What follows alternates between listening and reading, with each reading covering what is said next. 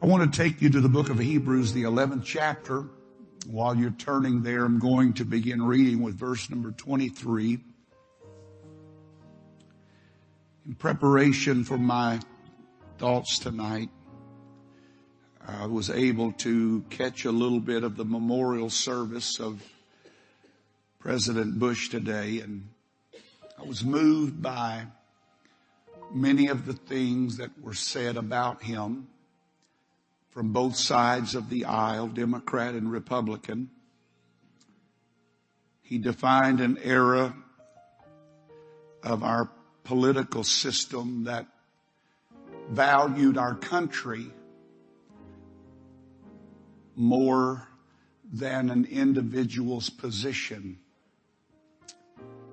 If you study history, you will find that that is the only reason we survived the Civil War.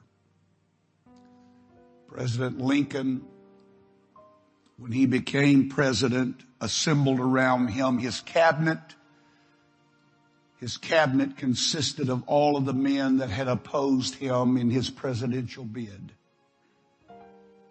It was a team of rivals. And yet he was able to bring them together for the greater cause of our country. And he made a statement, something along the lines that he was not for or against an issue. He was working to save the Union, our country. And I'm grateful that we've had men like that. But as I listened to all of those great things that were said about President Bush by different people, I realized that in a way they were defining him, who he was, his character, what made him so beloved by so many, and what has etched his name in our memories.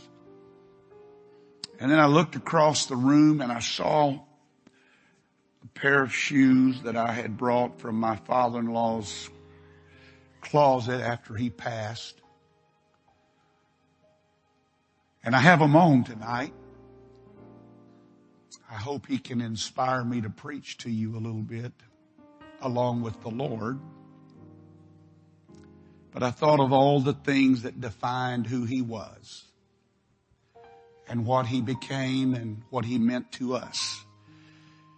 And I feel like perhaps the Lord would like to talk to us about what needs to define us tonight. Hebrews chapter 11, verse number 23 says, by faith Moses, when he was born, was hid 3 months by his parents because they saw he was a proper child and they were not afraid of the king's commandment. By faith, Moses, when he was come to years, refused to be called the son of Pharaoh's daughter, choosing rather to suffer affliction with the people of God than to enjoy the pleasures of sin for a season, esteeming the reproaches of Christ greater riches than the treasures in Egypt. For he had respect unto the recompense of the reward. By faith he forsook Egypt, not fearing the wrath of the king, for he endured as seeing him who is invisible. Through faith he kept the Passover and the sprinkling of blood, lest he that destroyed the firstborn should touch them. By faith they passed through the Red Sea as by dry land, which the Egyptians essayed to do, but were drowned. By faith, and he goes on to take you into the promised land, but for the sake of time I will cease reading there. I want to go back to verse number 24 and verse 25 and draw your attention. The scripture says that by faith Moses refused, and then it goes on to say choosing rather. I want to talk to you about refusing and choosing. Amen. Say that with me. Refusing and choosing. I saw something here today that inspired me. The faith, this kind of faith that is mentioned here,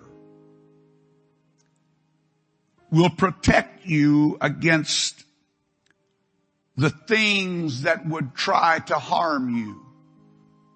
It was his faith and his acting upon that faith that put a protection around Israel so that when the death came into Egypt, it would not touch them. It could not touch them. I want to talk to you about something that is so powerful that it can put a barrier around your life and death cannot harm you. Death cannot touch you. And not only that, but it will empower you to go through things that other people will drown in.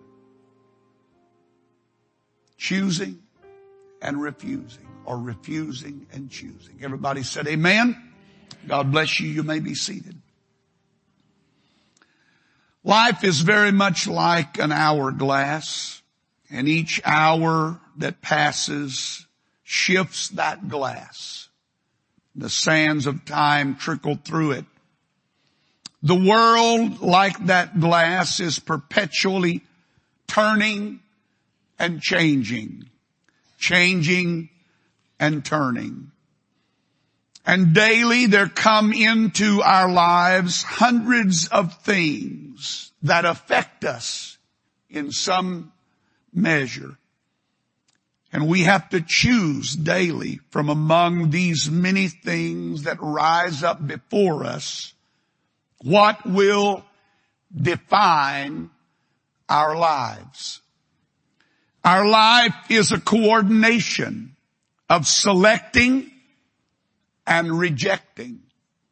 If you listen to the modern pulpit, you would come to think that the gospel is only this wonderful, positive affirmation. And you would not understand that it's far more than just an affirmation. It is also a denial. It is a rejection. The myriad of influences that come to us every day have to be sifted through, and they exert on us a certain pressure. And we have to appropriate some of them, use some of them, choose some of them, and refuse the others. And by our choices, everybody say by our choices, we define our lives presently and more importantly for the future. If I could say anything as a pastor to some people, I would want to caution them to not be blind to the future and not allow the intoxicating influences of the present to numb them to what that choice could result in. I am convinced tonight that many people's futures are soured in the present moment because they do not properly weigh the decisions that are in their hands at the moment. And at the moment, it doesn't look like that big a deal. But when you look to the future, it makes a world of difference. Amen. I'm not real smart, but I have tried to study a little bit about science and how we have been able to maneuver a vessel from this earth and the gravitational pull of this earth and put it on the moon, and then see pictures that are sent back. And even though some people don't believe it really happened, I do believe it happened. And I may be the most deceived person in the world, but I really do believe somebody stepped on the moon. Whatever the case may be, what I've come to understand is that there are certain issues that have to constantly be dealt with. I asked my brother Charles, who used to work at NASA early on when he came to Houston, a little bit about at that time, it was the capsule that later became the shuttle. And he said, I asked him, I said, how, when that vessel is rocketed out from Cape Canaveral, how does it stay on course, combating all of the conflicting winds and the upper currents of the atmosphere? How does it stay on course? And once it gets into that or it moves out of the pull of gravity and it moves into that realm of drifting, how does it maintain itself and continue to move toward its target? And he said, it's very simple, that there were multiple engines on that craft that had the ability to turn and swivel. They call it gimbal. And they were always mindful of the track that it was taking when it was going out of space, because it had to stay within a certain window of degrees, right or left. And if it were to venture a little bit too far to the left, those engines would fire and they would turn and they would correct the vessel so it would eventually reach its orbit and it would reach its destination. And I come to understand in that moment a very powerful and staggering fact that right here, everybody say right here, I can only be a fraction, a hair, if you want to use that terminology, a hair of an inch off. But by the time I reach the moon, I could be a mile away from my destination. You see, many of the decisions that people make in life are based on the moment, right now. And right now can often blind us to where that's going to take us and where is this going to end up, and more importantly, where will I end up? And right now we say, I don't see what the big deal it is. I don't see how important that is. I mean, I haven't gone that far away. I'm not really that far off base. Anybody ever heard that statement before? I haven't changed that much. Oh, this is the best one. I still believe what I've always believed.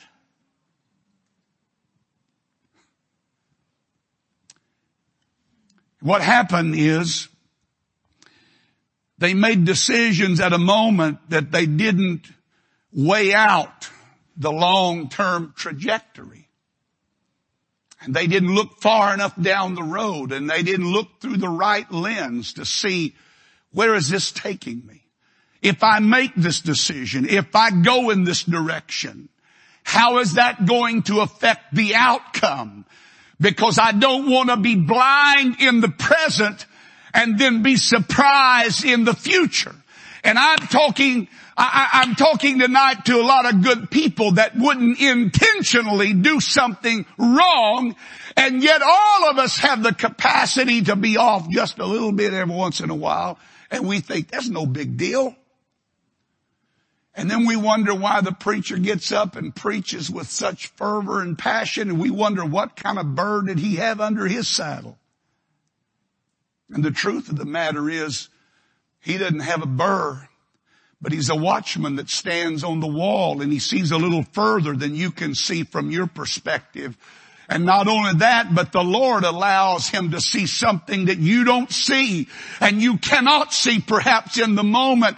But if you would just trust the word of the word of the Lord is going to do you good. It's not going to do you harm.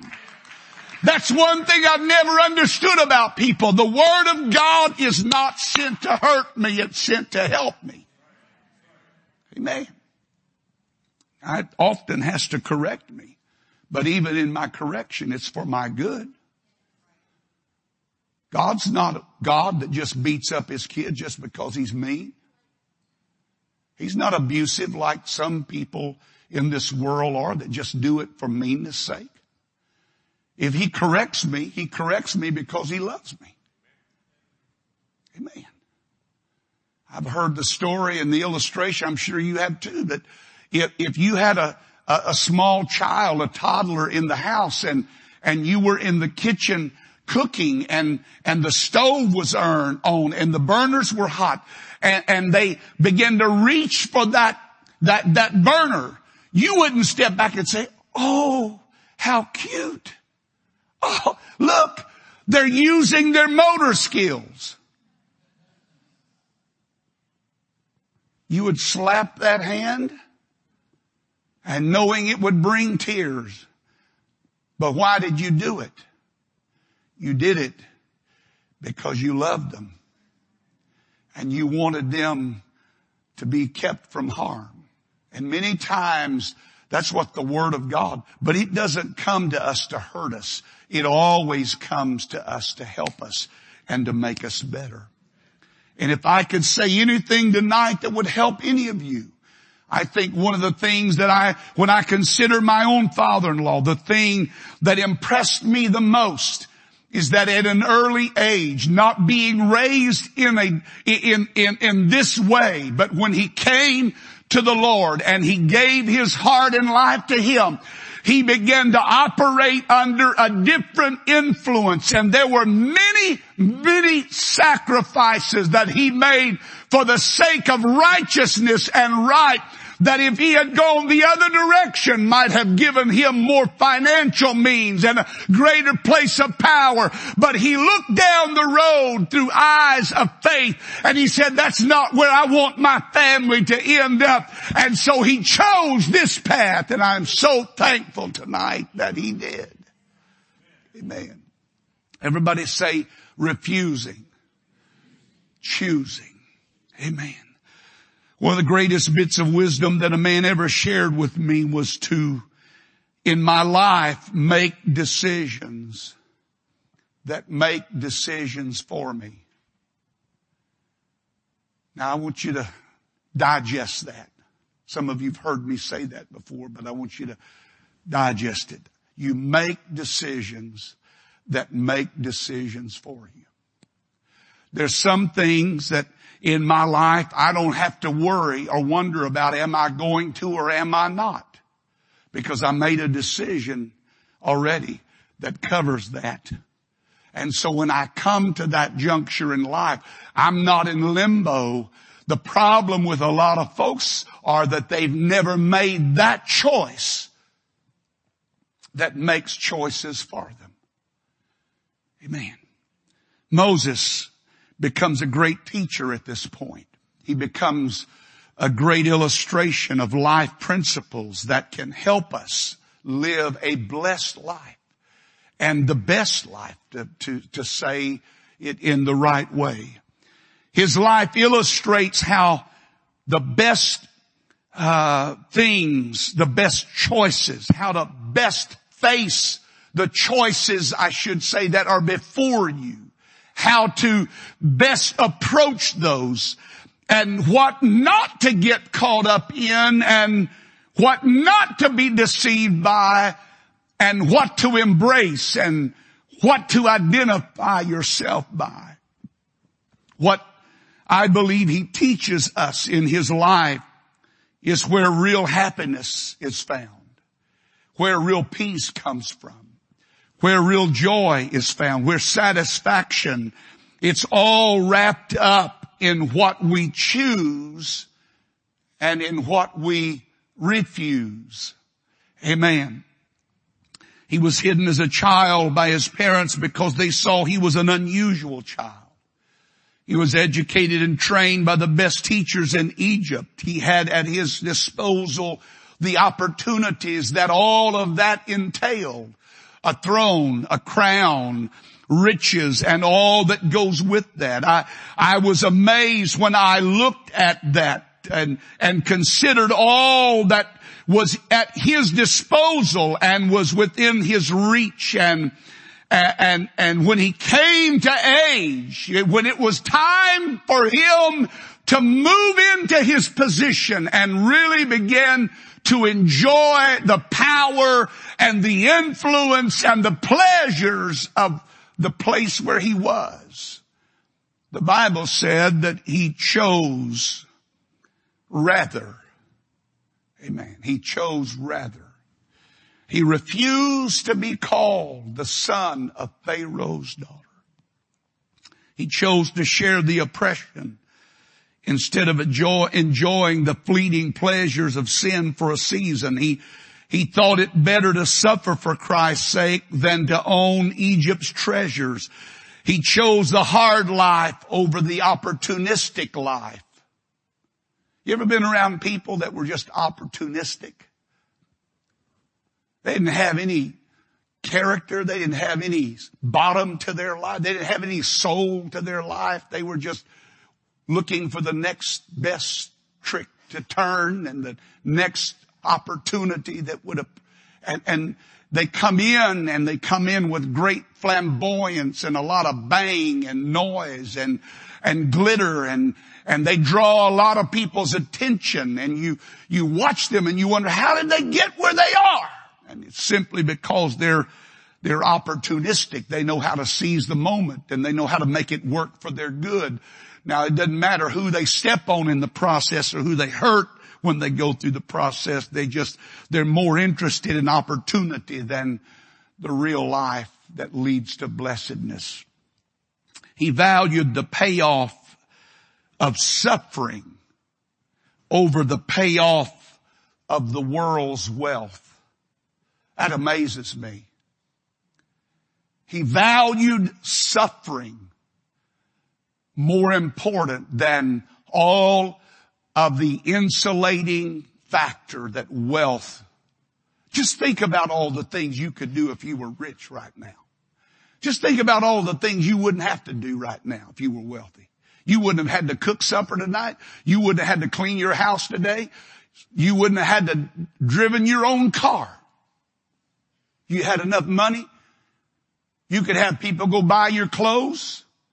You could have them do all of your parties and you just show up for the ball. Now tell me that's not intoxicating. Amen. Tell me that wealth doesn't have an appeal. Tell me that money isn't power. And we're all human. Hey, I'd like a little more. I'm not asking God to take it away. I'm asking him to pour it on.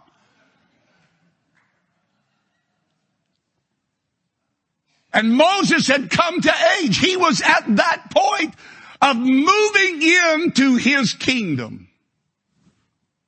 And it was at that moment that he realized there's more at stake here than what I realized. This is more than about me. You understand that tonight? That your decisions, your choices are more than just about you? There's other people around you. There's children, there's grandchildren, there's friends. There's people you don't even know are watching you. And it was in that moment that Moses began to see clearly. He began to see the things as they ought to be. And he saw life in a way he had not seen it until that moment. And he In that moment, he refused to be called the son of Pharaoh's daughter, and he chose the hard life over the opportunistic life. Amen. He valued the payoff of suffering more than the payoff of the world's wealth. He turned his heels on Egypt and was indifferent to the king's blind rage against him. He had eyes on the right things, not the glittering things. Amen. And he kept on going, one translation said. My question is, how did he do that?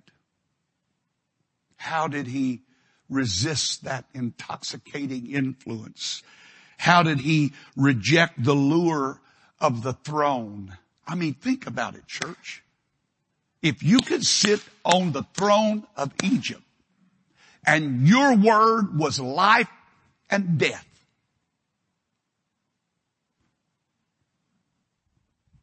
just think about the company that you work for. What if you were the head honcho?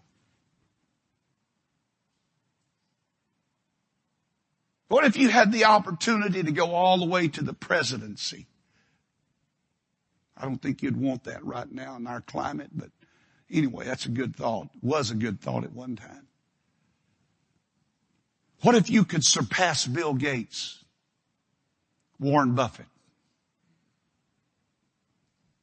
Everybody looked to you as the oracle of Omaha, the oracle of Houston, the oracle of Pearland. That is the oracle of League City. That gets even more ridiculous. That every word you said carried such weight that the stock market would fluctuate if you said something a little negative about a company. That's where Moses was. That's what he had the opportunity to have. You see, we read the Bible and we read it so antiseptically. We don't get the real pull of the issues that were going on in the world and in his own life and where he was at. We just say, we read, he refused. We just move right on. But what did he refuse? How did he refuse the power? I mean, wouldn't you like, I know some mothers would like this, the power that when you said a word, everybody in the kingdom obeyed it?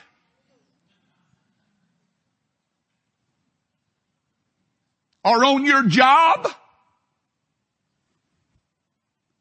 If you said the word, they snapped to attention and they started doing? Tell me that you would not be impressed by the title King of the World. Amen. That sounds better than to be the lottery winner. Amen. How do you do that? Was it skill? Was it just sheer willpower? Was it wisdom, learning? I mean, he had been at the greatest colleges of Egypt. He had learned from the very best, according to Acts 7:22. But it was none of those. The fact is, it was not skill or learning or wisdom, but it was faith that empowered him to do what he did. Faith. Think about that. The principle of faith that shaped his life and molded him into the influential man that he would become and the leader of millions through an arduous journey through the wilderness. All of it began by faith. Amen. Wasn't the instinct of his nature. He didn't do it because of blood relations. He didn't do this because he was related to those Jews.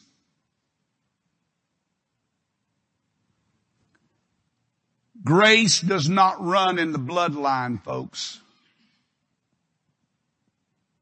Not in your bloodline. It runs in His bloodline, but not in my bloodline. But faith is something that every soul can reach out and take hold of and embrace. And in doing so, it will so impact their lives that it will turn them, and it will be that gimbling motor that will continue as they make their way through life, and this wind hits and that wind hits and this pressure comes and that pressure comes. It will help keep them on course so they reach their destination. Isn't that what you're interested in tonight? Amen. I don't want to live this life in vain. I want one day for the Lord to say, well done, thou good and faithful servant. You have been faithful over a few things. I'm going to make you ruler over many things. Amen. Now, I need to hurry on. It was by this faith that he was enabled to make powerful, life-changing decisions that affected not only his life, but the lives of millions of others. And we too have that same power within our reach by the decisions that we make. The power of such faith is seen clearly in our text. I love to read from the Amplified Bible, so if you'll give me permission, I'll just very quickly want to go back to verse 23, and I'm going to read from the Amplified Bible. And I'll tell you when I move from verse to verse, but it said verse 23, where it says in the King James, by faith, in the Amplified, the old classic Amplified Bible, it says, prompted by faith, Moses, after his birth, was kept concealed for 3 months by his parents because they saw how comely the child was, and they were not overawed and terrified by the king's decree. 24, aroused by faith, Moses, when he had grown to maturity and become great, refused to be called the son of Pharaoh's daughter. Verse 25, because he preferred to share the oppression, suffer the hardships, and bear the shame of the people of God, rather than to have the fleeting enjoyment of a sinful life. 26, he considered the contempt and abuse and shame borne for Christ, the Messiah who was to come, to be greater wealth than all the treasures of Egypt, for he looked forward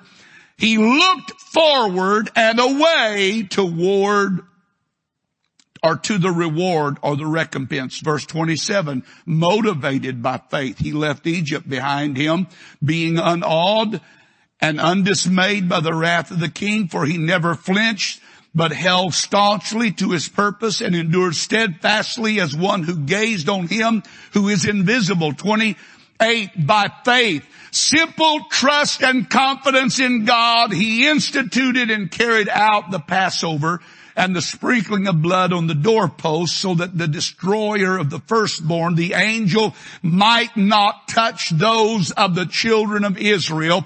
And verse 29 says, urged on by faith, the people crossed the Red Sea as though on dry land. But when the Egyptians tried to do the same, they were swallowed up by it.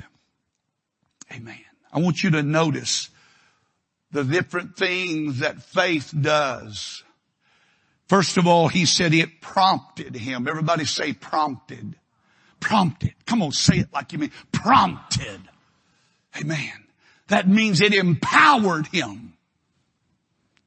Then it goes on to say at other times, it aroused him. Faith sometimes does more than just prompt. It provokes you. It awakens you. It stirs you up. But it didn't stop there. It goes on, and at another time the Bible said faith motivated him. It encouraged, it inspired, it stimulated, and still yet another time the Bible said it urges him. It impels. It's a driving force in his life that presses him in that direction. I don't know about you, but I need that kind of faith in my life. I need that kind of multi-inspirational faith. Because there's times I need something to prompt me. And there's times I need it to arouse me. And there's times I need it to motivate me. And there's times I need it to urge me. All toward the goal and toward the divine purpose for which God has called me. And if I will simply lay hold of that faith, it will do more for thee than anything else that I know of. His faith enabled him to see things in a better light. Amen. That's a very important point that I need to drive down and break over in your heart right now. Faith, true faith, will enable you to see things in a better light. Not guided by senses, but by the soul.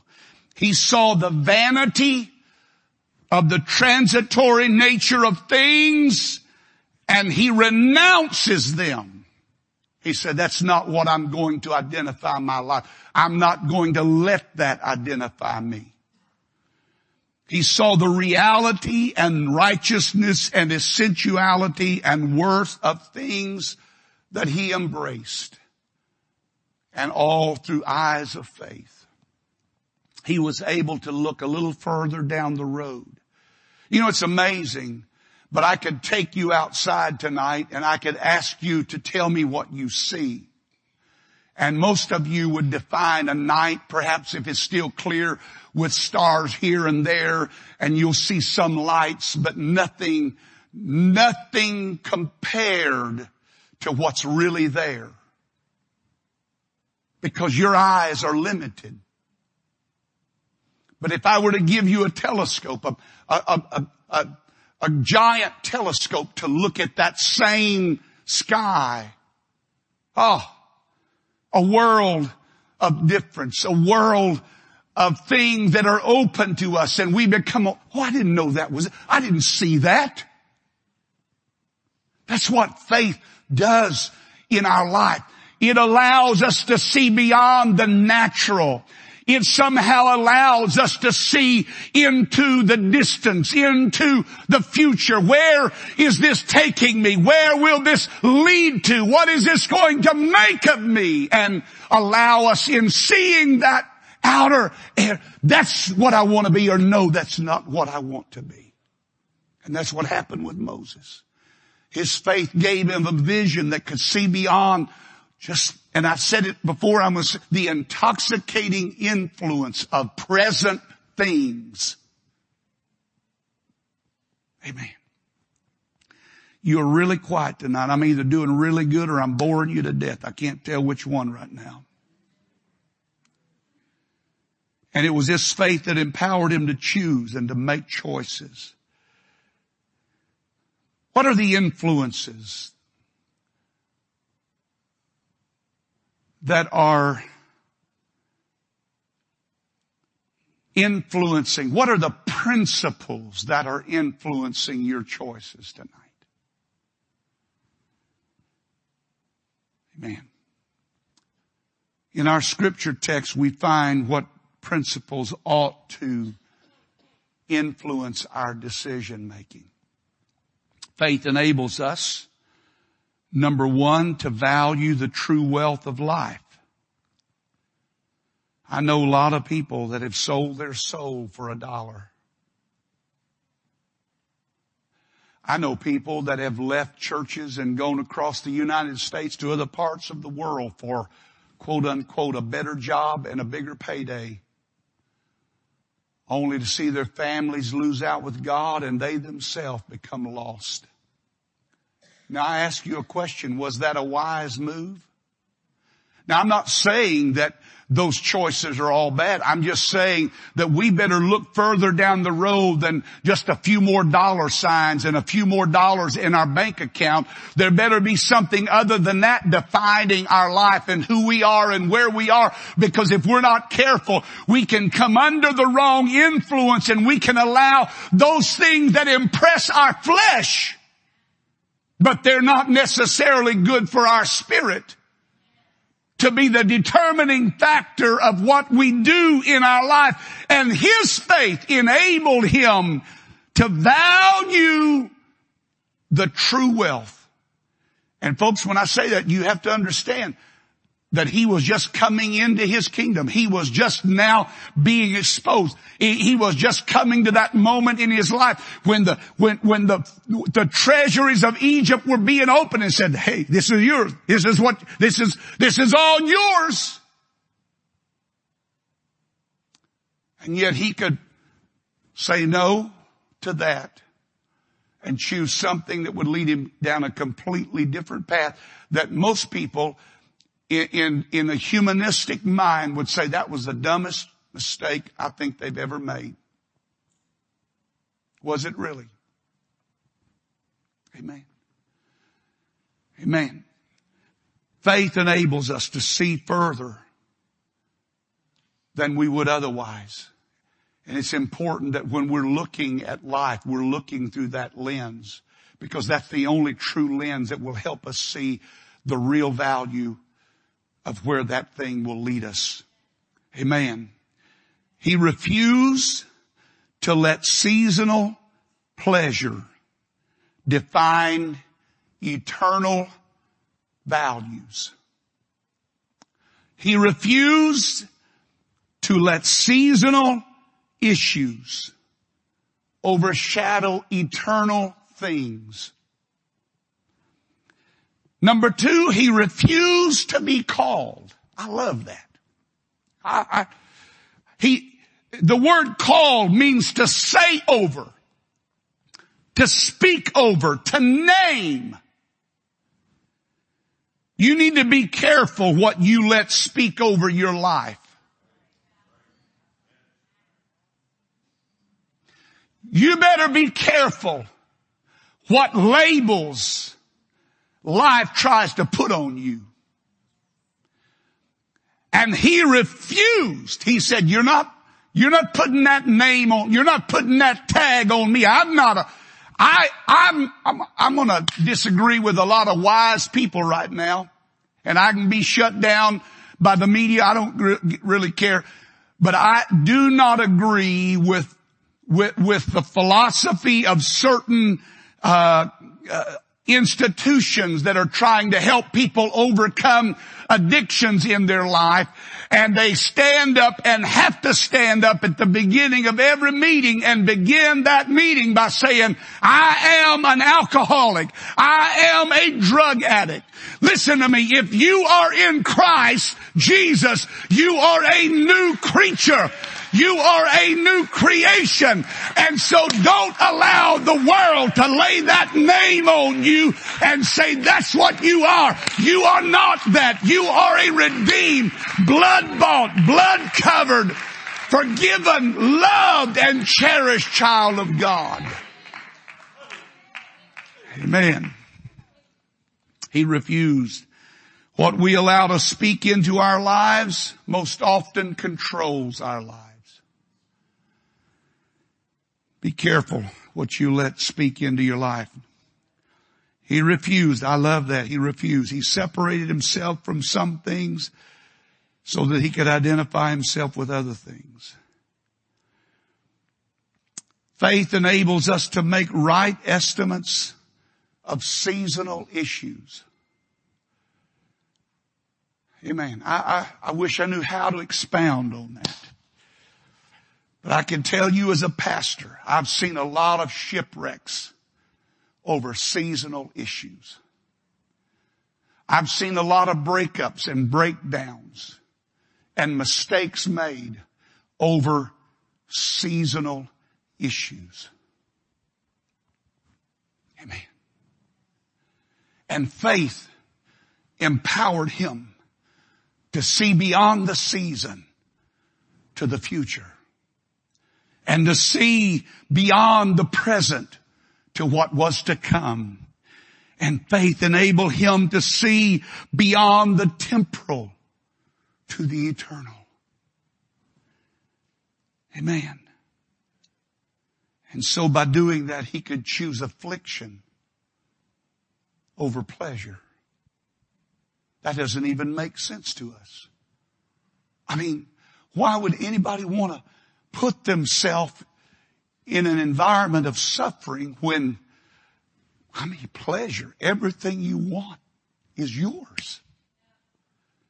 Because he saw that was a season, and seasons end. Seasons change. If you don't believe that, go ask the last president.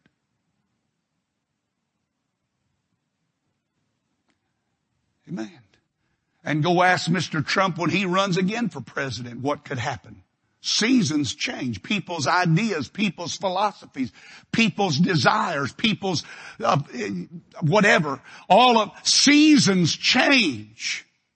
But principles remain. And if you and I can base our life not on a season, but on a principle, not on what's happening in the present, but what God has spoken about my life and my future, and no matter what my present moment might say, God said something different about the outcome. And if I'll just follow Him and I'll walk with Him and I'll be faithful to Him, He will reverse the season. And He said He will wipe away all tears from your eyes. Amen. I'm going to take away all the remembrance of that former life so that you can enjoy your future heaven. Amen. He didn't let, I like this, buckle your seatbelt. Pull it up tight. Dig your heels in. Grab your pew or your chair. He didn't let money. He didn't let position. He didn't let power influence his decision. Amen. How many of our decisions are based on the wrong criteria? I'm going to say it. You might not like me after I say it, but I'm going to say it. How many decisions are based or are financially driven, not spiritually based? I'm not saying that God doesn't want to bless you financially. I'm just saying that you better check the spiritual outcome. Because wouldn't you rather go to heaven with a little less so that one day you can have a whole lot more than to have a whole lot here and have nothing then? Am I just talking in the dark tonight? I'm here to tell you right now, I'm willing, I would rather give up a little bit here because of what's coming. And I do believe there's a recompense of reward. I do believe that it's going to pay to serve God and live for God. I don't believe what we're doing here is vain. Some people call it a waste of time. Why come to church on a Wednesday night? One time a week is good enough. I'm just here to tell you that whatever I do right now is going to be well worth it in the future, because one of these days there's going to come a trumpet that's going to sound, and when it sounds, I want to have the right stuff in my life that will help me move to that other world. Let's stand together. I'm going to shut up. Amen. Praise God. So this is what I want you to go home with tonight. I'm trying to hurry past a bunch of stuff.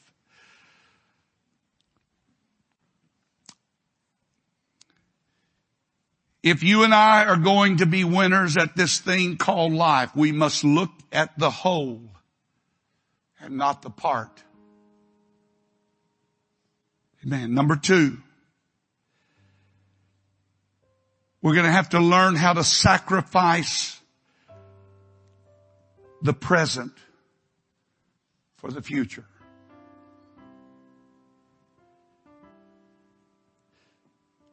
We're going to have to learn to value principle over pleasure, godliness over gold, worth over wealth, character over reputation, eternal over immediate. Number 4, our life needs to be defined by this: that the favor of God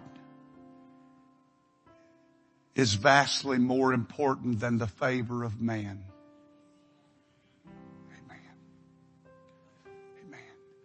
By faith, Moses, when he was come of age, refused to be called the son of Pharaoh's daughter, choosing rather.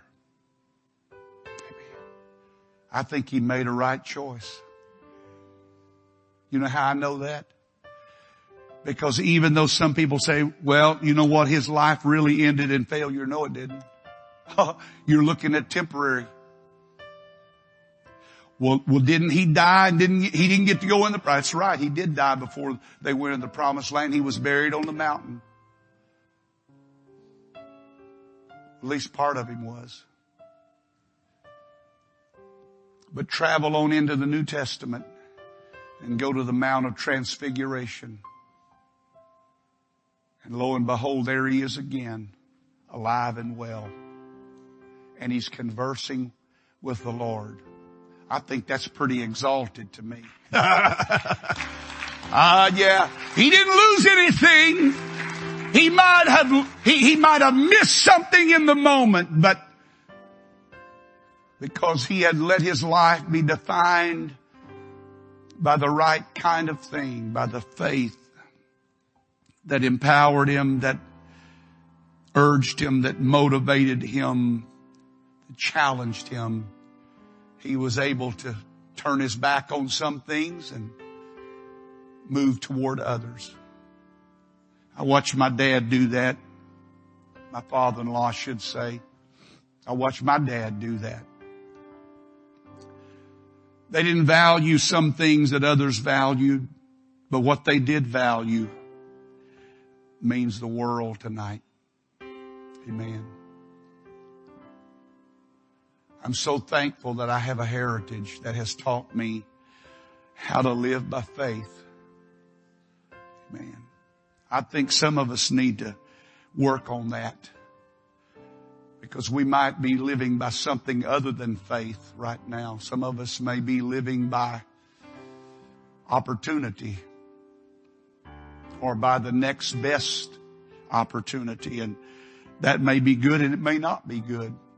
Only time will tell, but I will tell you this, that if you'll start looking at life through the lens of faith, it'll let you see things that you couldn't see otherwise with your natural eyes.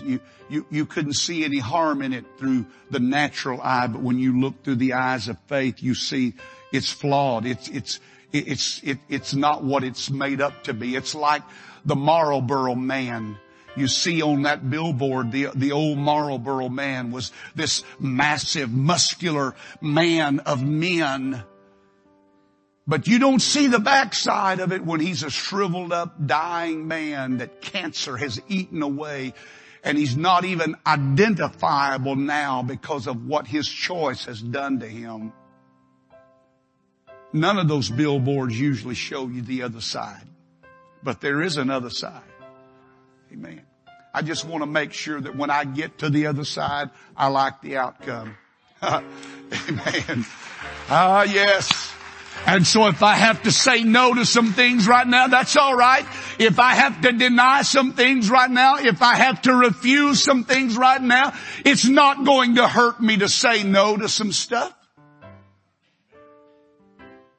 Man, praise God. Reach over and take somebody by the hand. Let's pray together. Holy Ghost, we love you tonight. We're grateful for your blessings on our life. We're grateful for the faith that you have inspired in all of us. The faith that you have put in all of us. That measure of faith that you have put in us. Help us to utilize it. Help us to use it wisely. Help us, Lord, to understand the value of that faith that you have put in us. That little measure of faith, if we will use it right and we will use it properly, it will grow into a great faith and it will produce great results.